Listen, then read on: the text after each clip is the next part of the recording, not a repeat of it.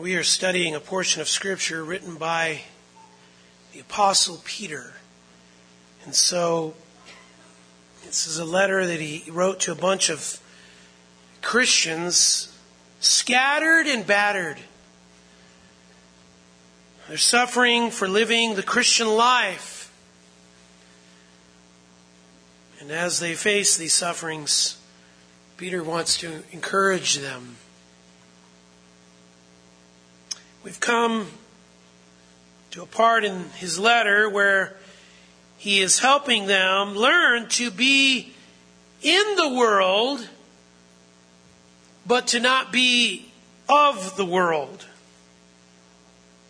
He's showing them that God has purpose for wanting us in the world. Not of the world system, but in it. And that's what we mean when we say not of the world. We mean not of the world's system.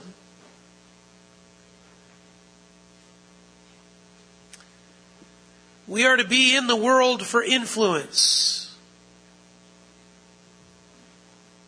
And he has this thought that is running from chapter 2, verse 11 through verse 20. Now you remember we've titled it Censoring Critics, Captivating Converts. And if you're wondering, where'd you get that from? Well, look at verse 15. Where it says that by doing right, you may silence the ignorance of foolish men. The critics of Christianity are silenced by the godly living of Christians. It is not our magnificent arguments. It is not our debates that are going to silence them.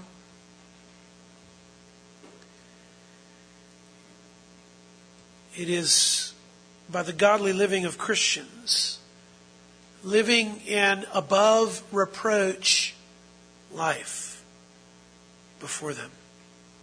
Now, why does God want our critics silenced? You ask that question? He obviously wants them to be silenced because he says that here in verse 15. Romans 3:19 has this answer, so that every mouth may be closed and all the world may become accountable to God. In other words, every mouth needs to be closed so that the world can be saved. Well, that should tell us something. Our words aren't really worth much, and they often get in the way. If our mouths need to be closed in order for us to be saved, then our words really, they should tell you about your words. And our conversations. Not just the value of your knowledge in your mind, but the value of your knowledge once it comes out of your mouth. And in fact, sometimes I wonder if there's something that happens when we get good knowledge that comes in our head by the time it goes out our mouth.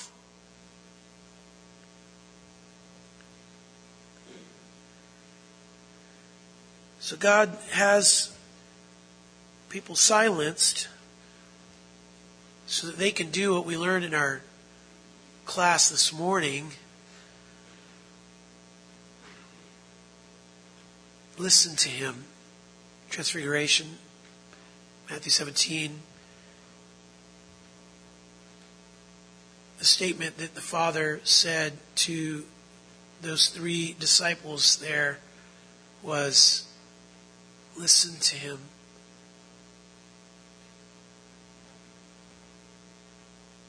We can't listen to Him if our mouths are going.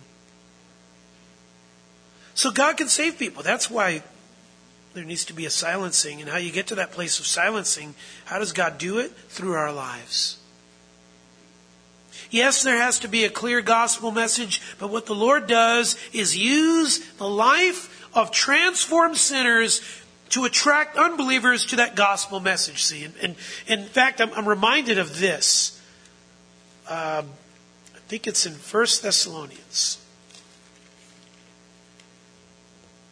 Chapter 1, knowing, brethren, beloved by God, His choice of you, for our gospel did not come to you in word only, but also in power and in the Holy Spirit and with full conviction. What is the power that he is speaking of? He is speaking of the power that God uses through the lives of transformed sinners so that you can see this gospel's real. And then you believe it.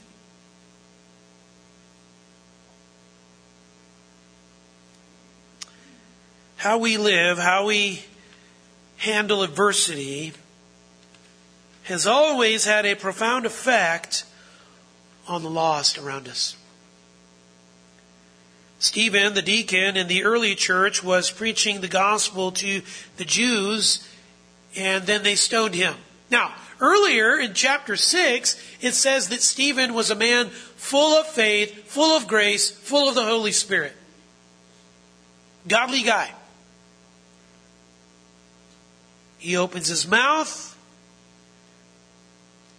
and they stone him. Too much conviction, right? But watch this, Acts 7. As they were stoning Stephen to death, it says Stephen prayed, Lord, do not hold this sin against them. That's pretty phenomenal. There's the heart of a person who's loving and merciful and gracious like our Lord. He's not preaching so that God might, toast a bunch of people. He's preaching, people actually might be rescued. Like Jude says, be snatched from the fire. Cares about him. They're killing him. They're stoning him. And then you look at verse 58. When they had driven him out of the city, they began stoning him, and the witnesses laid aside their robes at the feet of a young man named Saul. Who's Saul? He's the guy who would later become Paul and write most of the New Testament that we have today. This guy was instrumental in the death of Stephen. Proclaimer of the Lord's gospel.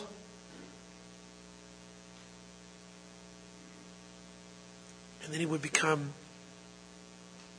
Paul, writer of most of the New Testament. He's the one that started all those churches, like the one in Thessalonica and like the one in Philippi and Ephesus and Corinth and so forth. And so the Lord used the adversity of Stephen and his prayer to be profound influence in Paul's life.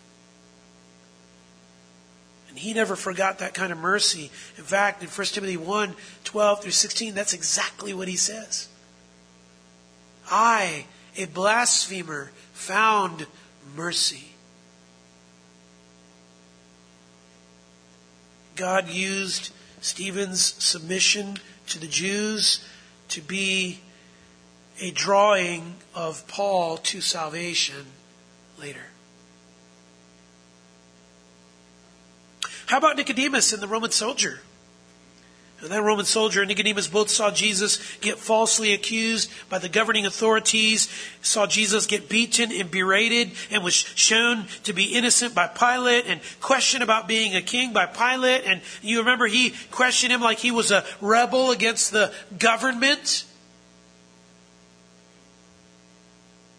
They saw how Jesus was treated, and they heard Jesus pray, Father, forgive them. For they know not what they do. And then they saw Jesus forgive that thief on the cross and offer him salvation. And Matthew 27:54 tells us the centurion said this, truly this was the Son of God. Mark 15:39 says, it was because he saw the way he breathed his last. What's the point? The way Stephen and Jesus handled severe adversity to death had profound impact on those around them unto salvation. God used it to save them. And that's the point of 1 Peter 2:23. We're going to find out later on when we read through there 1 Peter.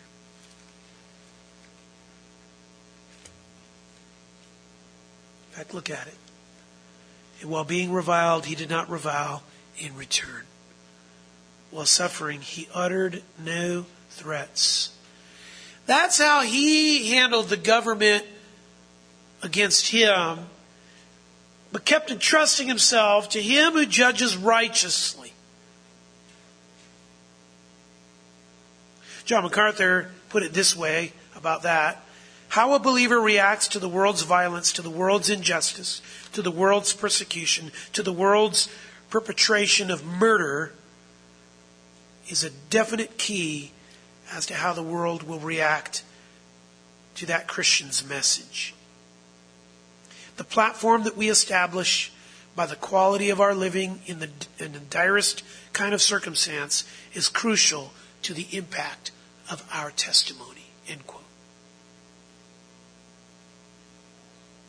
That's our connection to 1 Peter 2:13 and 17. So, let's turn there, if you would. Let's put it before us again. Allow me, if you would, to read this aloud. And you read quietly. Submit yourselves for the Lord's sake to every human institution, whether to a king as the one in authority, or to governors as sent by him for the punishment of evildoers and the praise of those who do right. For such is the will of God, that by doing right you may silence the ignorance of foolish men. Act as free men and do not use your freedom as a covering for evil, but use it as bondslaves of God. Honor all people, love the brotherhood, fear God, honor the king. Now, we are described as Christians in three ways before three arenas in our life. First of all, we're described as strangers. And some of us, when we found that out, said, okay, there, that makes sense now. Finally, it's put in print. People have always told me I'm strange. There it is. No, you have to understand what he means by that. There in verses 11 and 12. Strangers before the world, okay? Strangers before the world. If you want to be strange before this world, do what he says. Just abstain from fleshly lusts. That's strange stuff. Because who lives that way, right?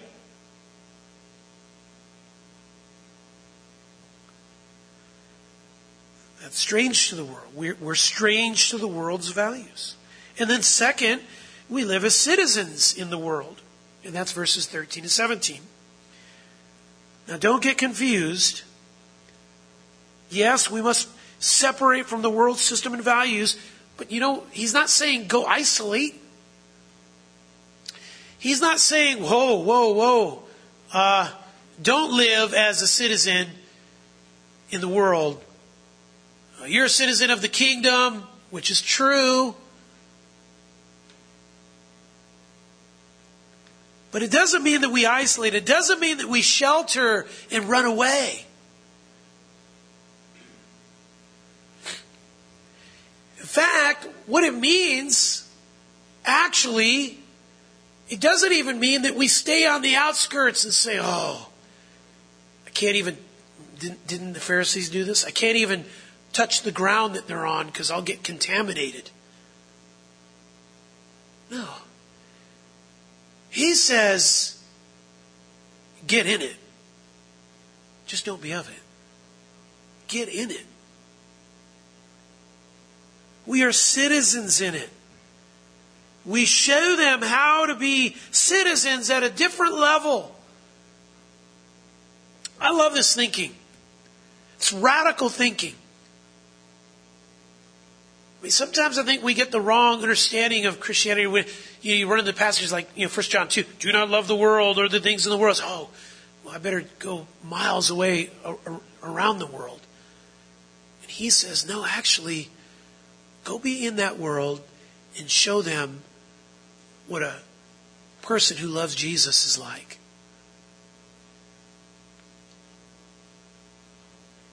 Show them what powerful living looks like. True living, when you have power over those verse 11 fleshly lusts that want to just dominate our life. We show them how to be citizens at a different level. These days it's easy to be rebels against the government and kind of want to shake the fist at it. All of the mistakes and the ways that the government is running things because of social media are just paraded quickly before everybody. And it's so easy to shake our fists.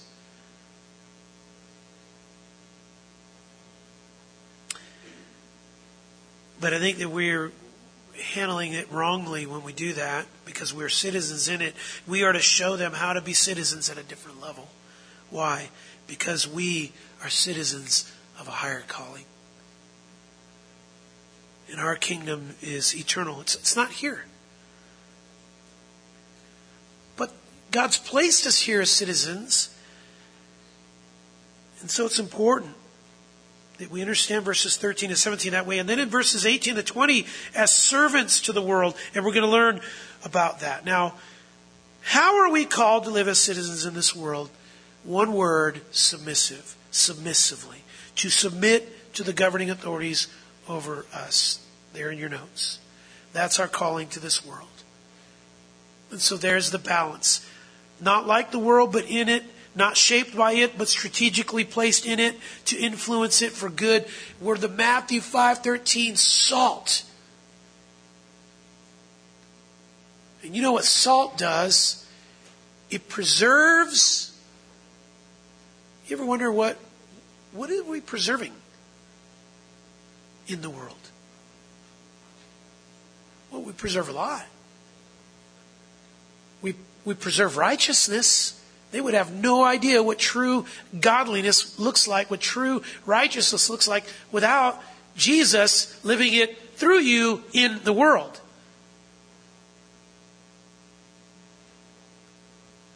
And oftentimes we literally preserve them.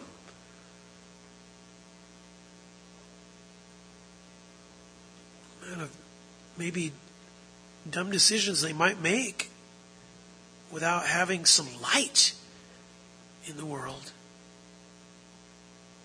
So it's God's mercy that way. Now we started describing our citizenship last time, and Peter does it in 6 ways, and we worked through the first 2. So let's go back to it and try to understand this. Now, submission to the governing authorities as citizens doesn't happen easily. In fact, what we're going to learn as we get all the way through chapter 3, and he talks even about submission in a marriage, it doesn't happen easily or naturally. Okay? So we have to learn about this. That's why we're saying that you have to deal with some things. And you have to deal with that submission and those things connected to that submission in 6 different ways. So let's look at the first one again. Point number 1, you have to deal with the command. Verse 13a, look at the command. The command is submit yourselves. Now that's a command. That's an imperative. Christians by our new nature are people that can be commanded. Matthew 28, Jesus said, make disciples, teaching them to observe all that I commanded you. Now, when he says that, what he's telling you and me is a Christian then by nature is a person that can be commanded. Wasn't that part of the big problem before you were a Christian? You sort of had as the mantra of your life. Nobody tells me what to do. Nobody is the boss of me. Right? You remember that? Well, you didn't say it too loud. Some of you might have. Say, hey, nobody runs my life. I run my life. Well, that sounds very John Wayne-like, but hey, doesn't really work out too well. Because then your boss says, hey, get back to work. Right? You mean, so then you're like, okay, all right. But in my heart, you don't run my life, right? Maybe for the next 8 hours or whatever. When you become a Christian, Jesus is our commander. And what he says, we give our lives to. That's one of the reasons why, for me personally, I can never be too hard on poor Peter. He says the dumbest things before you there in the Gospels. He does. There aren't too many people that Jesus said, get behind me, called him Satan, right? Okay, that's Peter. Boy, I tell you what, he was also the guy that said, I will give my life for you. And we know that he was really, out kicking his coverage there.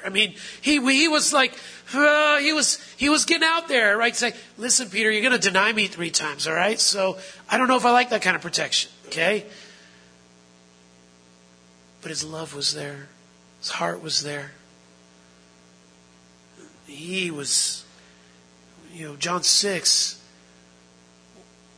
where else can we go? You have the words of eternal life. Jesus, he says to Jesus, Lord, I'm not going anywhere.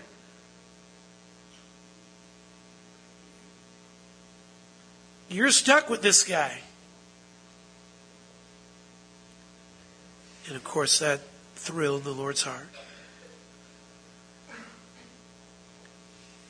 And so, this command from Peter is given to us from Jesus through Peter. What is the command? Submit yourselves. Romans 13. Paul had to tell that church full of believers to do the same thing. Okay? And in that passage, Paul says to submit to the government is to submit to God.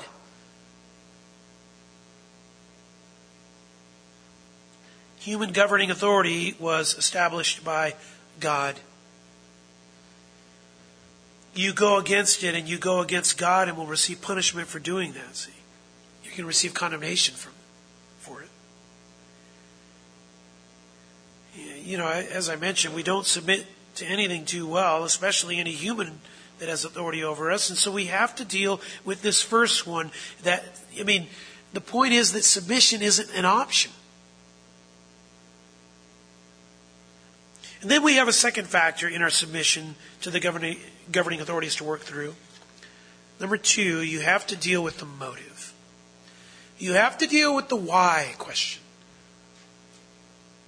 What's the motive for submitting to the governing authorities? Peter says, for the Lord's sake. Submit yourselves for the Lord's sake. We do it because we don't want to bring reproach on our Lord Jesus. Now, there's a lot of things to think about when we think about our motive. Romans 13:5 says it is necessary to be in subjection, not only because of wrath, but for conscience sake. In other words, it's always about the Lord. If you aren't submissive, He will use the government to bring wrath on you.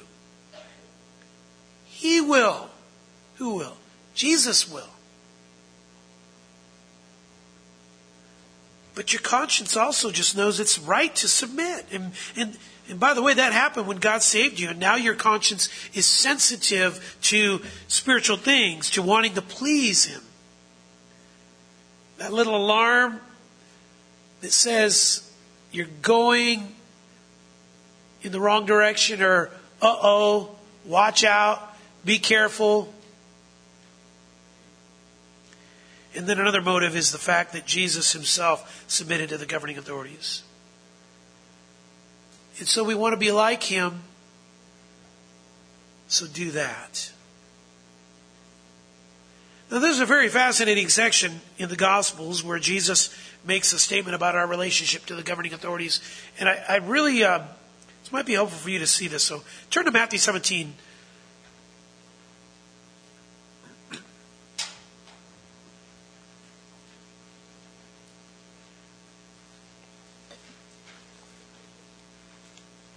Matthew 17.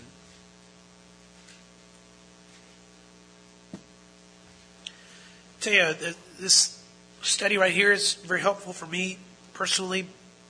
Never been a big government guy. I mean, in terms of knowing all of the government's doing anything, it's like, oh man, I don't know.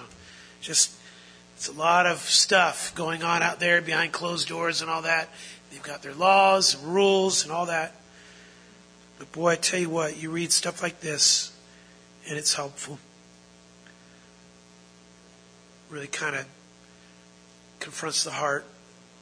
Matthew 17, verse 24. Jesus and his disciples go to Capernaum, and some Jews go to Peter and ask if Jesus paid the 2 drachma tax. What is the 2 drachma tax? Well, that's a kind of money. It's a temple tax. And then Peter goes into the house,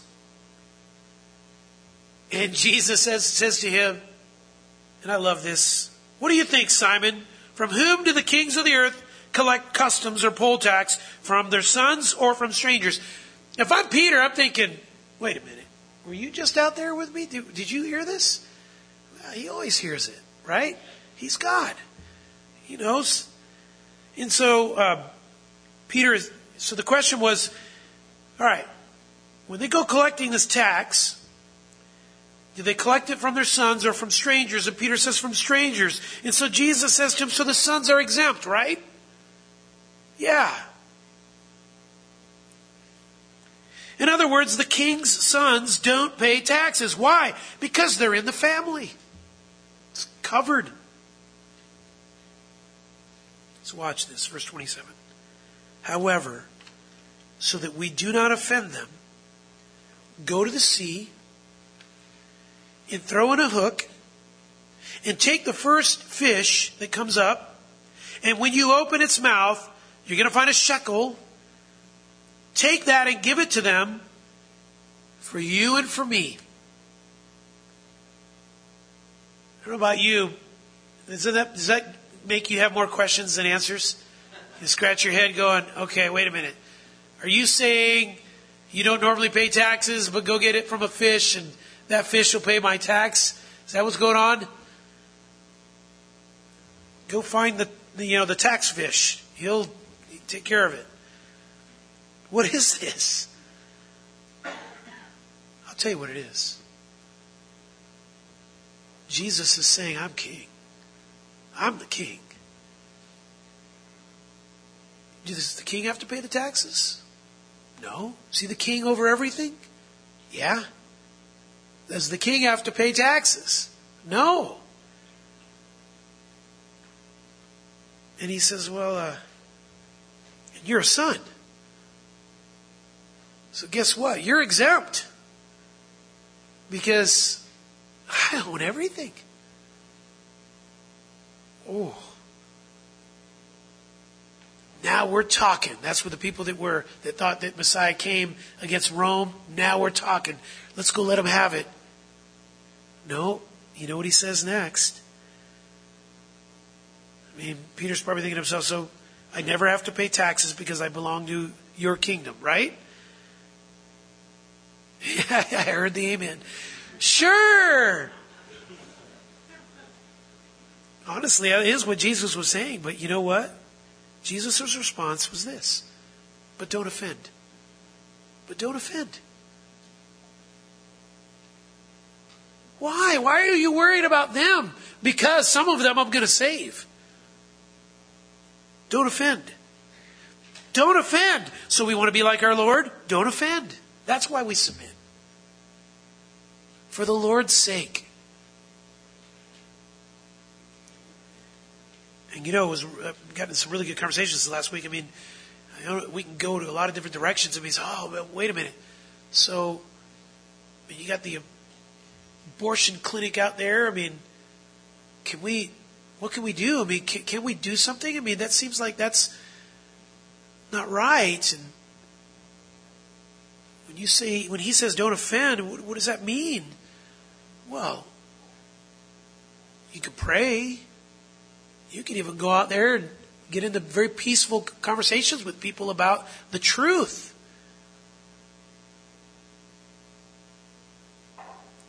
We're not to shake our fist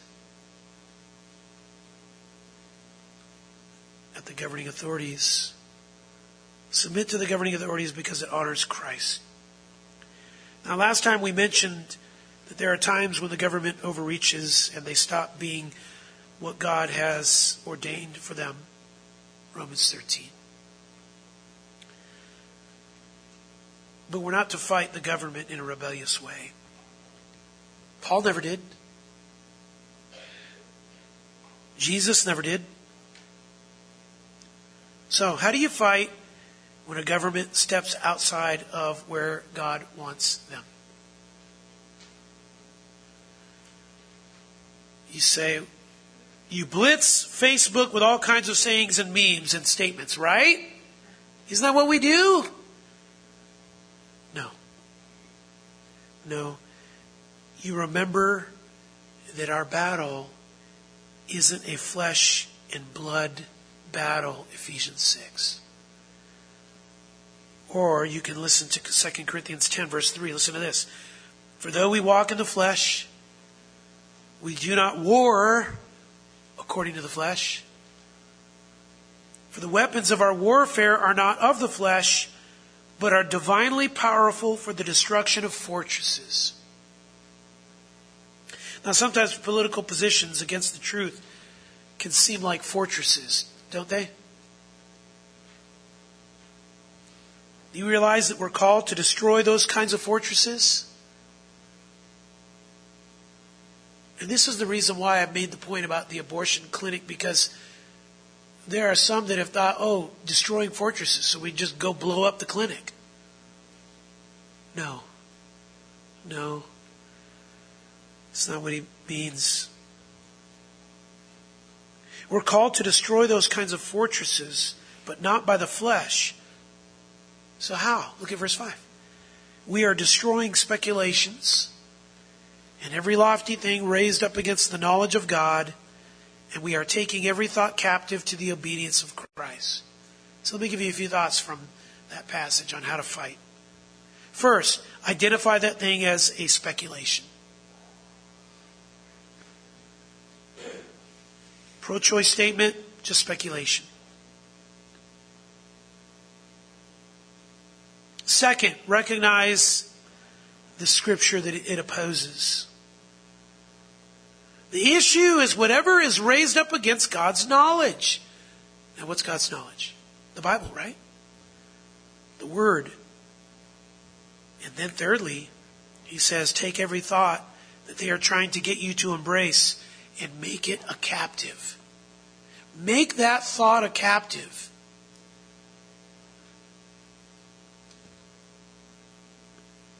Make it a prisoner.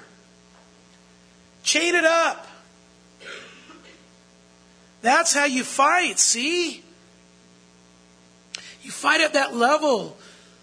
You bring the appropriate truth to say, yeah, that's wrong. Why? Because God says. God says this, right? All right, 4 more to get to. 4 more areas related to submission that we have to work through. Number 3, you have to deal with the scope. You have to deal with the scope. What is the scope of our submission, the extent of it? How far do we take it? Look back to 1 Peter 2:13. To every human institution, whether to a king as the one in authority, or to governors as sent by him for the punishment of evildoers and the praise of those who do right. Peter says the scope of our submission to the governing authorities is every human institution. So, all right, what's the Greek word for every? It's just like our English word, every. Okay? Every. Every single one. We have to also look at that word, human institution. It's a very fascinating word. It's the Greek katesis, and it's where we get creature or creation from. And so it means a thing created. 2 Corinthians 5:17, in Christ, he is a new katesis, a new creature. And so as Peter Is he saying that we are to submit to every human creature? Oh boy. No. But let me see if I can explain this in a simple way. He says every, and that's not that hard to understand. It means just what it says. So we need to understand what the word creation or creature or institution means. And when you study where this word occurs throughout the whole Bible, it is always a thing produced by God and never a thing produced by man. You could call it an enterprise or an activity of God. An organized thing produced by God. That probably would even be a better way to understand this word.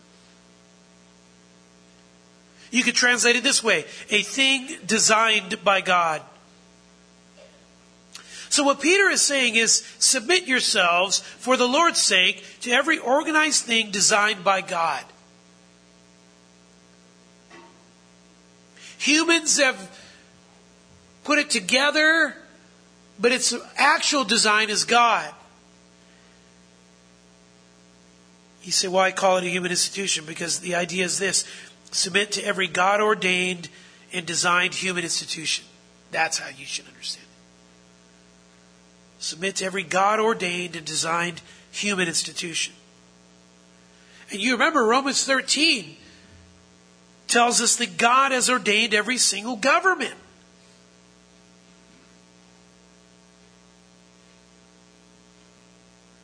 You see, man,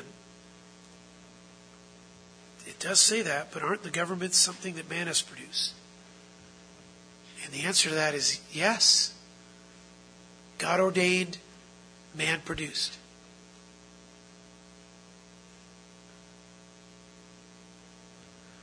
So God works through that government to keep civil organization from becoming chaos.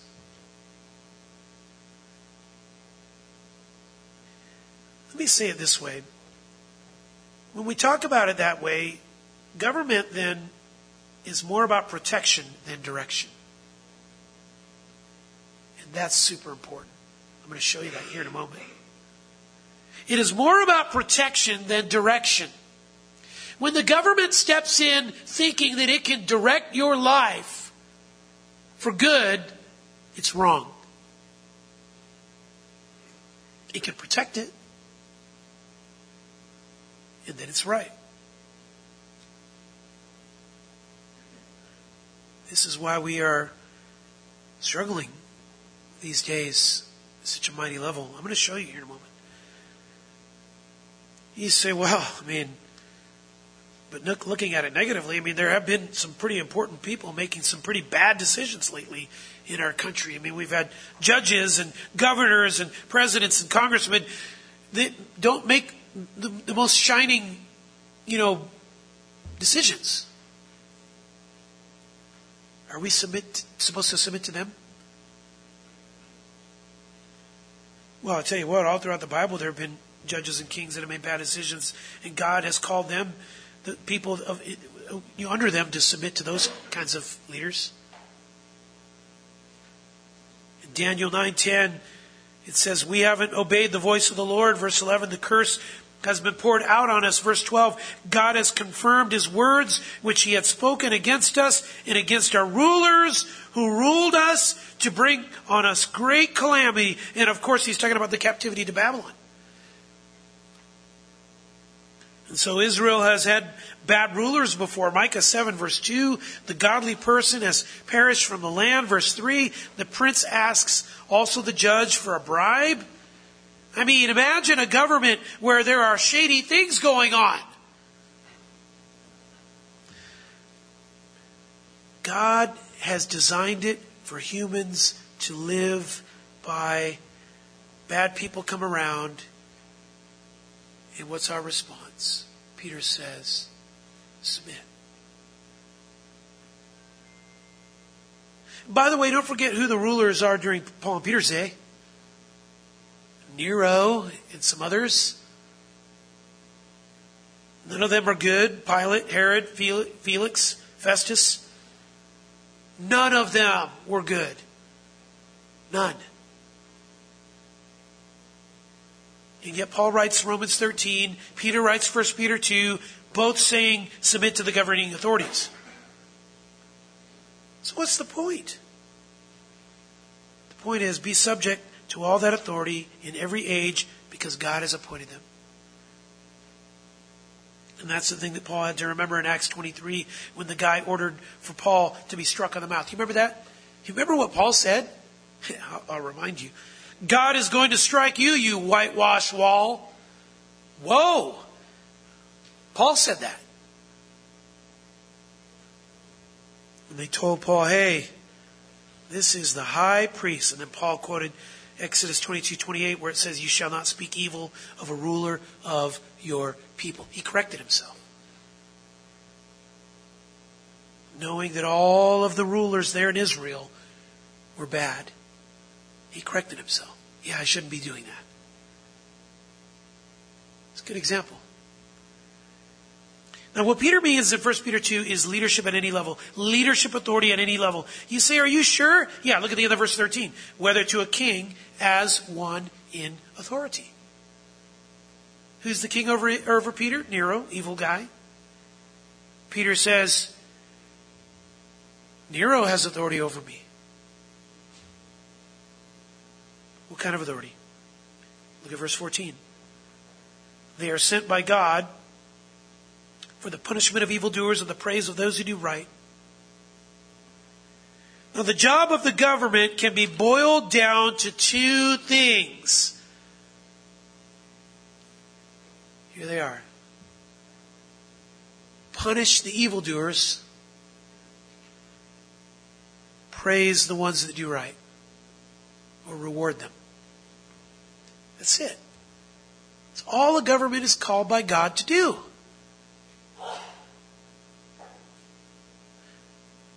So as far as Nero for Peter, he's got nothing to worry about. I mean, as long as Peter doesn't do evil and he does what is right, then he should have no problem submitting to Nero. You say, but didn't Nero have Peter killed? Wasn't he the guy that was lighting up Christians as torches in his garden? Yeah. Yeah, to all of that. But neither Paul nor Peter nor Jesus says, submit to them unless they threaten to take your life, and then don't. They don't say that. And the fact that Peter never fought it means he understood that he was not doing evil and was doing right when Nero crucified Peter upside down. Now, by the way, when a government goes the other direction and stops punishing evildoers and stops rewarding those who do good, then that government is not doing what God established it for.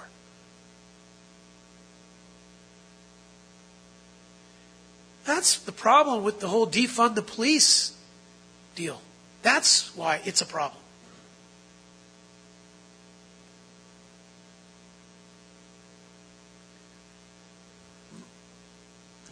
By the way, you can go the other way too.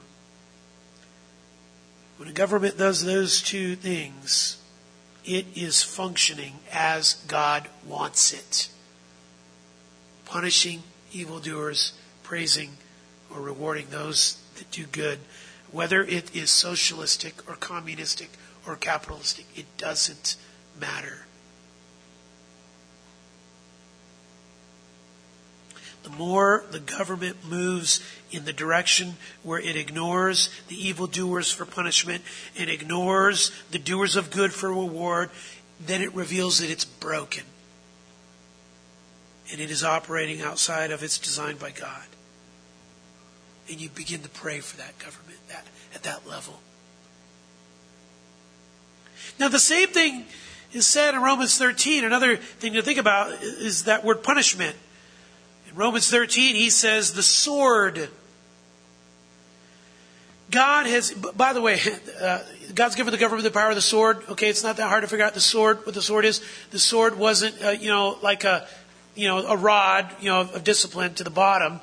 Okay. The sword was, Peter didn't use it too well. I mean, he tried to take the guy's head off and only cut his ear. Okay, but the idea of the sword was capital punishment.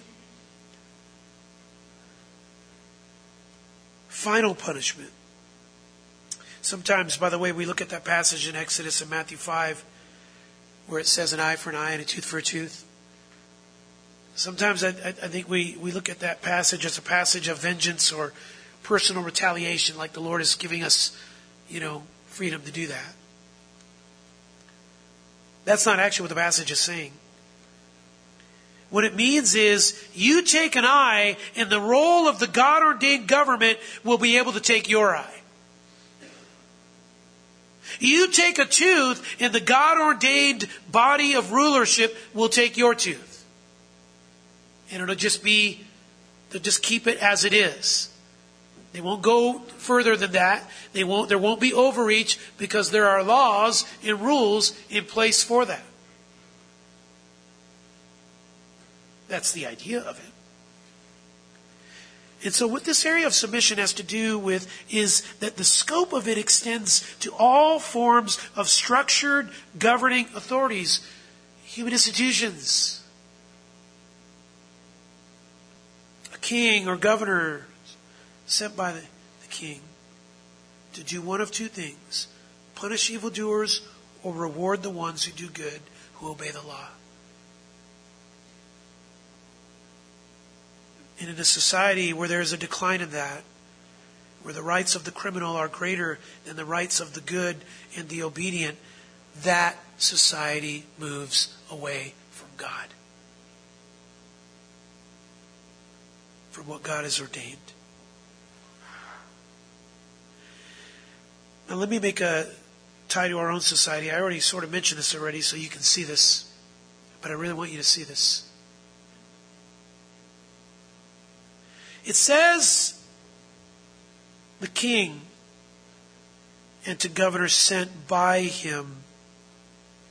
You have the larger authority and you have the under authorities that carry out the larger one. Who are these under authorities? They are the police. That is clearly what he has in mind. 2 years ago, when the movement to defund the police began, that was a movement against 1 Peter 2 and Romans 13. That's what was wrong with it. It was a statement against God. We cut the legs of our civil accountability from us that God has given.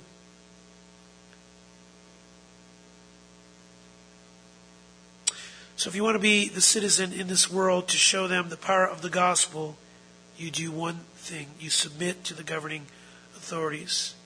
In order to submit to the governing authorities, you have to deal with a few things that will help you to do this. First, deal with the command.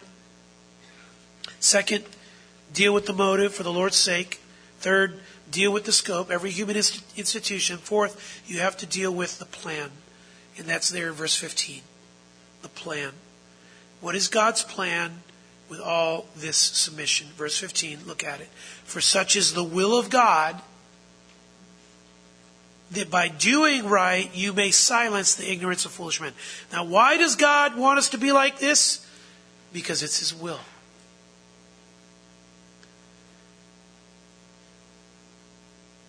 What do you mean by it's His will? For what? To connect us into a life of obeying His will, in a life of attracting unbelievers to Christ, silencing them so that they will hear the gospel.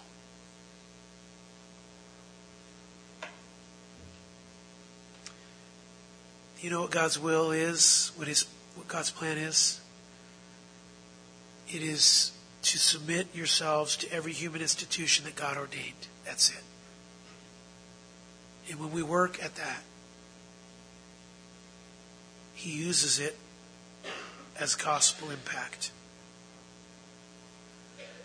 Now we need to look at this word ignorance. It means more than just lacking knowledge. It means willful, rebellious hostility against the truth. It means a rejection of the truth. The word foolish means without sense or void of reason, empty with regards to sense. And then the word silence, it means to put a muzzle on, or like Jesus with the stormy waves, to quiet the waves. That's how that word was used. So how do you muzzle the foolish person, that is the unbeliever? By your good citizenship, by your above reproach life.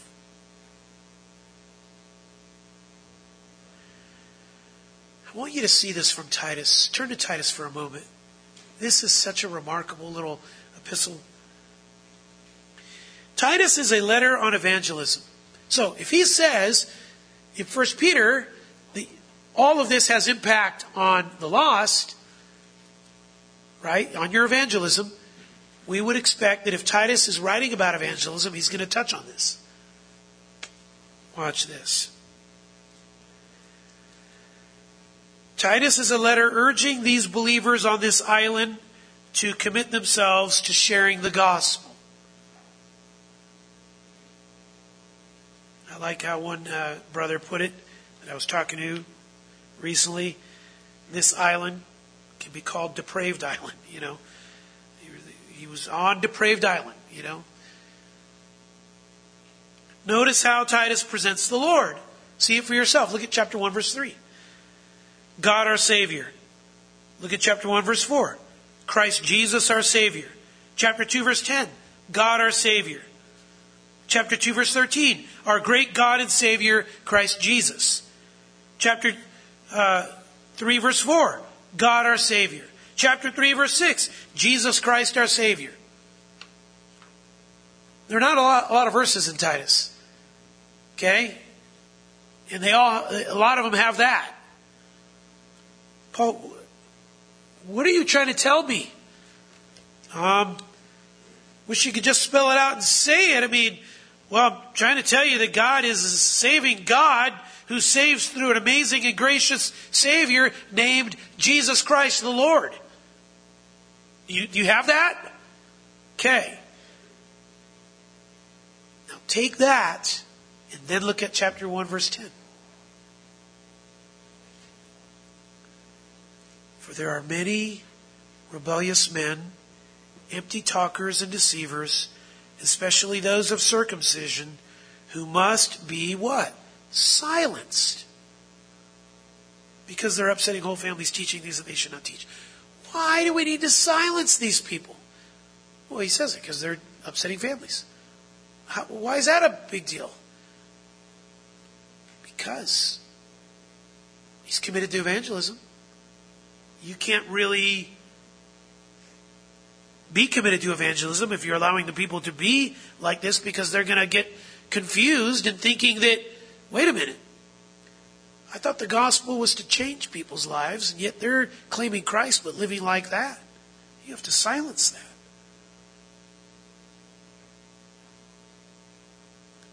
You need to silence people that claim to follow God but teach false doctrine. Now that's one kind of silencing. And the reason is so the gospel can go out in a clear way. But there's a second kind of silencing. And I'll show it to you. Look at chapter 3, verse 1. Remind them to be subject to rulers, to authorities, to be obedient, to be ready for every good deed. Remind whom? The ones who have believed in Jesus Christ as Savior.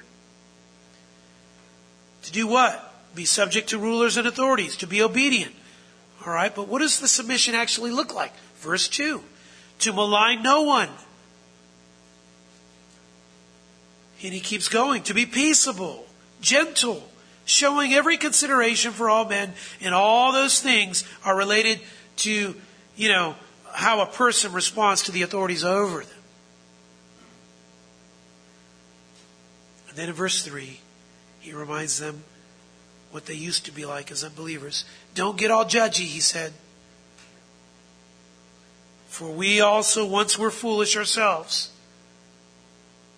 disobedient, deceived, enslaved to various lusts and pleasures, spending our life in malice and envy, hateful, hating one another. That's how we used to be. What happened? Verse 4, but when the kindness of God our Savior and His love for mankind appeared, He saved us not on the basis of deeds which we have done in righteousness, but according to His mercy, by the washing of regeneration and renewing by the Holy Spirit. You see, God had to change us. He had to transform us by His mercy. You know what? Into what? People that would submit. We weren't interested in that before. I know I wasn't. You see, His plan to save people, preach the word, yes, but also practice true godliness in living. How? Submit to the rulers, submit to the authorities. Which ones? Peter says every human institution. At school? Yes. At work? Yes. In the home? Yes. Before your governing authorities of the state and nation? Yes. So the idea is to be above reproach. And God uses that to get the gospel to have impact on their lives. There's a fifth thing you have to deal with in order to have submission. You have to deal with the attitude. And this is verse 16. And this is an incredible thing to say. Act as free men, and do not use your freedom as a covering for evil, but use it as bond slaves of God. Act like a man who has freedom. Do we have freedom as Christians? Well, look at verse 18 of chapter 1. It says He's redeemed us. Not with gold or silver, but with precious blood. To be redeemed is to be taken out of the slavery called sin.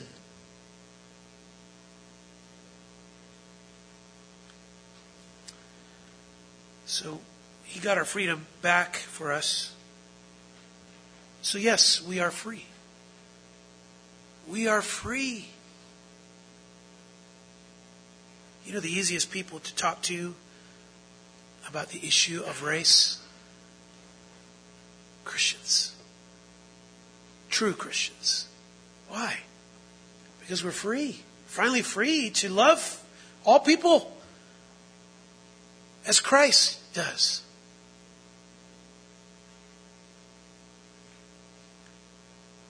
There's only one color that we see. So, okay, what color is it? Red. The blood of Christ. Purchased for us our freedom. And through the blood, we love.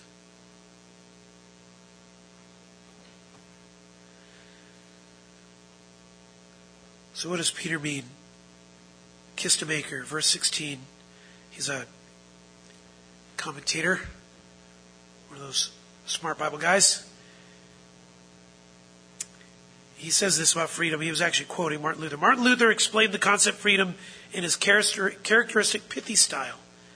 Quote, "A Christian is a perfectly free Lord of all, subject to none. A Christian is a perfectly dutiful servant of all, subject to all. The Christian is free from enslavement that promotes evil. Instead, he uses his freedom to serve his God and to love his fellow man. The more he demonstrates his willingness to serve, the more he experiences true freedom. The Christian conducts himself in public life as God's elect. He is free without any fear as long as he serves God in absolute obedience." End quote. And so our submission to the governing authorities demonstrates that we really have been set free by Christ at salvation. We are the freedom people.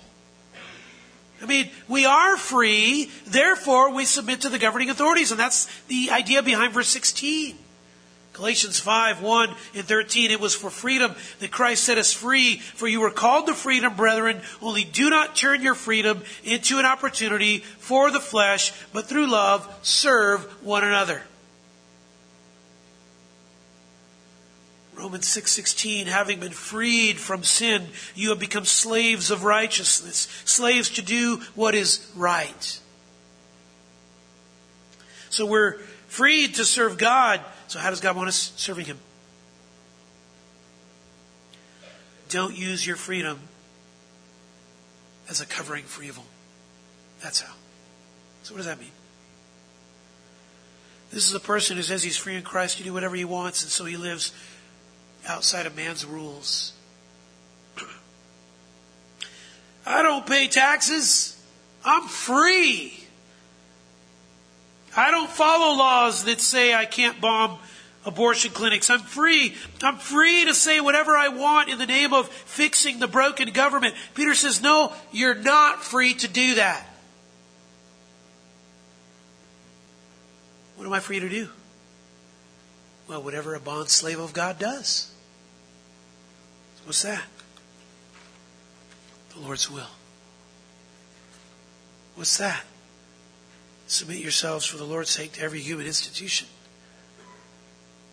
And go about just loving others. You say, so I can't ever point out when things are against God and His will? No, that's when you do point it out. So, hey, by the way, God says this and you're doing this. Just pointing that out.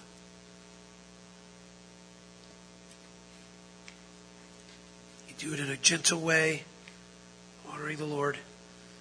Last point here. Number 6. If we're going to be those people that submit to the governing authorities, you have to deal with the application. What's the application? Verse 17, 4 directions of life.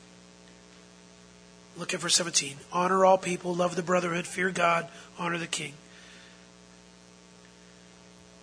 4 directions. First direction. I mean, everybody is born in the image of God, so honor all people. You'll never go wrong if you just take that kind of approach. I mean, you might think to yourself, well, I mean, that person doesn't deserve, my honor. For me to give him honor. I mean, he isn't really my supervisor. He isn't really my boss. Hey, just honor him. Just honor him. Notice the next direction. Love the brotherhood. Who's that? Christians. Philippians 2. So important to think of others as more important than yourselves. And we're talking about Christians.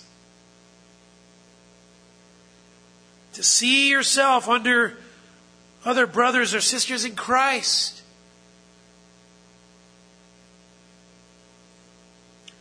What's the leadership chain in the church? Who cares? Jesus. That's it. It's just Jesus. He is the head. Then just honor others. Love the brotherhood. Just love everyone. And then the third direction, God, fear God. You say, well, of course. Why does he put God in this list? Boy, how we can forget. I mean, how many times do you know the Lord's will, but you don't do it? That's not fearing Him. And then finally, the last direction, honor the King. And now we're back to where we started. When an unbeliever sees that you even have honor for that despised king that everyone hates, even though it might be clear you never voted for him, that speaks. That's big. All right, as we conclude here, what's all this tell us about our relationship to the world? We're in it. We're not of it. And we're in it as a citizen. A citizen of Christ first, in His kingdom. But a citizen to this world with purpose. And as we deal with those 6 areas, we do it because God might save somebody. He might save somebody. And oh, that we could be vessels of that kind of evangelism. Amen? Amen? I hope so. Let's pray. Father, we want to put ourselves out before you as people who are being called to do something that's difficult, but we want to do it because you call us to it. So will you help us, Lord, to have that kind of attitude, to have that kind of approach. And we would do it, Lord, for one reason, to bring you glory. We love you. Use it all, Lord, to point people to Christ, we pray. In Jesus' name, amen.